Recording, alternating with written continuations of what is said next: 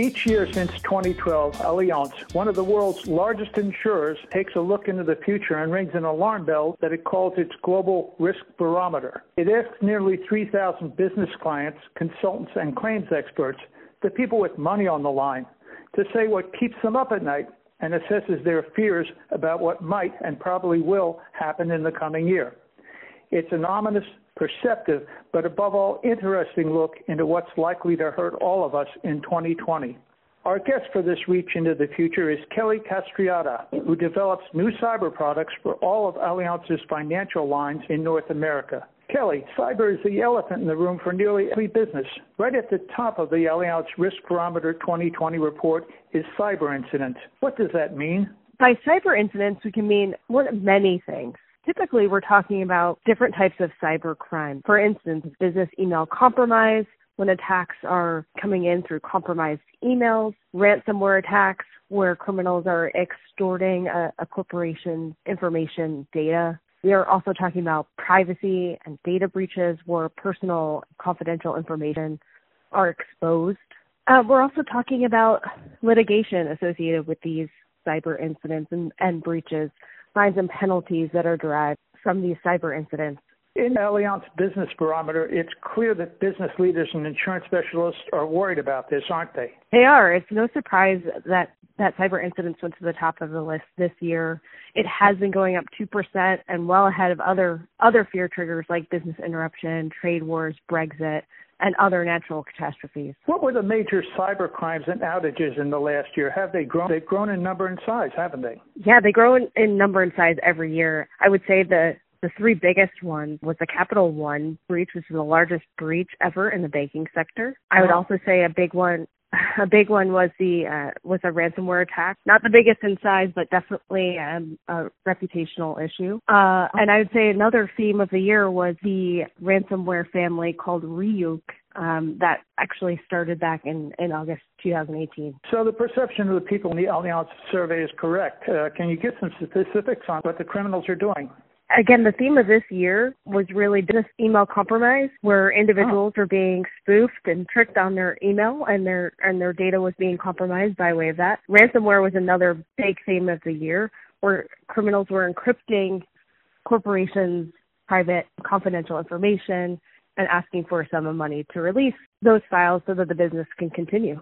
How are businesses in particular exposed to this problem? I think that one of the biggest impacts upon a business is a business interruption threat. The fact that you don't have access to your data and you can't move forward and you have to cease or slow down your operations.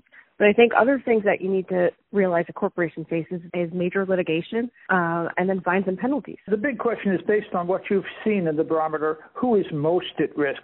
Actually, it's pretty agnostic, but hackers and cyber criminals appear to be moving down scale. So major companies now see business interruption as a major risk, and for small, mid-sized firms, hacking is about equal with business interruption. But cyber is at the top of the scale for small business enterprises. Why are smaller businesses the most likely victims? It's probably a resource issue. There are reports out this year saying that small businesses are spending more on cybersecurity, but it may not be enough. I think there's also a consumer choice problem. There are a variety of services to choose from, but there's an issue with how to evaluate whether those services are credible and effective. Could you give an example of a small business that's been hurt by this? So, for instance, we saw a startup business receive a ransomware demand in excess of their annual revenues and in excess of their insurance limits. So that framed their decision as to whether they wanted to engage in a dialogue with the attackers and what they could do from a business continuity perspective to get back to operating level. What can smaller businesses do to protect themselves? Very simple steps need to be taken.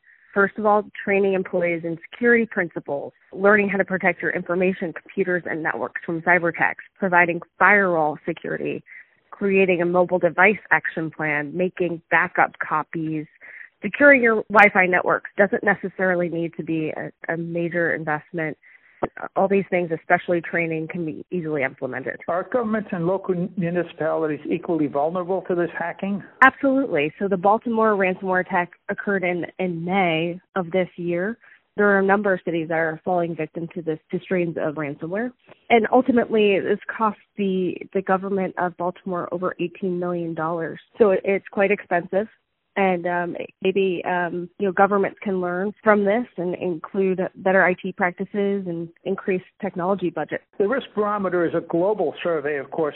Looking internationally, where are the biggest threats? I would say the biggest threats are the United States, of course, the UK, parts of Europe, and also China. But why is that? A famous bank robber once said that's where the money is, right? That's exactly right. I would not discount that. You have a number of mergers and acquisitions that can bring on cyber issues, obviously, in countries that are doing financially well or not so well. We also have to look at political reasons. We see vulnerabilities when we're dealing with nation-state actors, and these countries that we just named being targeted, not necessarily surprising in this environment. You mentioned M&A. What happens? One company takes over another, but the other company's security is not really total, and that the first company becomes victim. Right? That can happen. It can happen where the systems are segmented, but they're not done so in an appropriate way. You'll see this with Marriott breach in 2018, where they acquired Starwood, and then it presented some vulnerabilities and exposures. I think it just needs to be a more critical part of the due diligence when you are entering into a merger or acquisition. And the sector is most likely to be hacked. More than a third of your respondents in the survey are in finance. Absolutely. So financial services continues to be an issue. Always those industries with high PI count. Other ones that were notable from our report were aviation, government and public services, professional services, technology, and communications. Why those particular industries? So what's the vulnerabilities there? Again, with a high PI count for financial institutions and banks, you have you're vulnerable to hackers because you have credit card information, bank account information. Hospitals, for instance, are vulnerable because they also have extremely confidential information like medical records, blood, organs, other biological materials. Governments as well. One obvious question, what can we, our governments, or anyone do about hackers, particularly criminals who attack us from rogue nations? Are we really in a quandary where nothing can be done except play defense? This reminds me of the running of the bulls. You don't have to run faster than the bulls, you just have to run faster than the next guy. Will somebody always be a victim? What can our governments do? I think we can start the process with information sharing. There are a number of government organizations that started to work with the private sector, ask them about the security risks they face, how they deal with those risks. And government agencies like the FBI have also began to exchange information with the insurance industry, so a lot can be learned from each other. Insurers like Allianz are especially vulnerable because anyone who's attacked, suffered damage, or has to pay off either the hackers or the victims, or as you point out, even be fined because they were allegedly lax in defending themselves, they're going to run to collect from their insurer.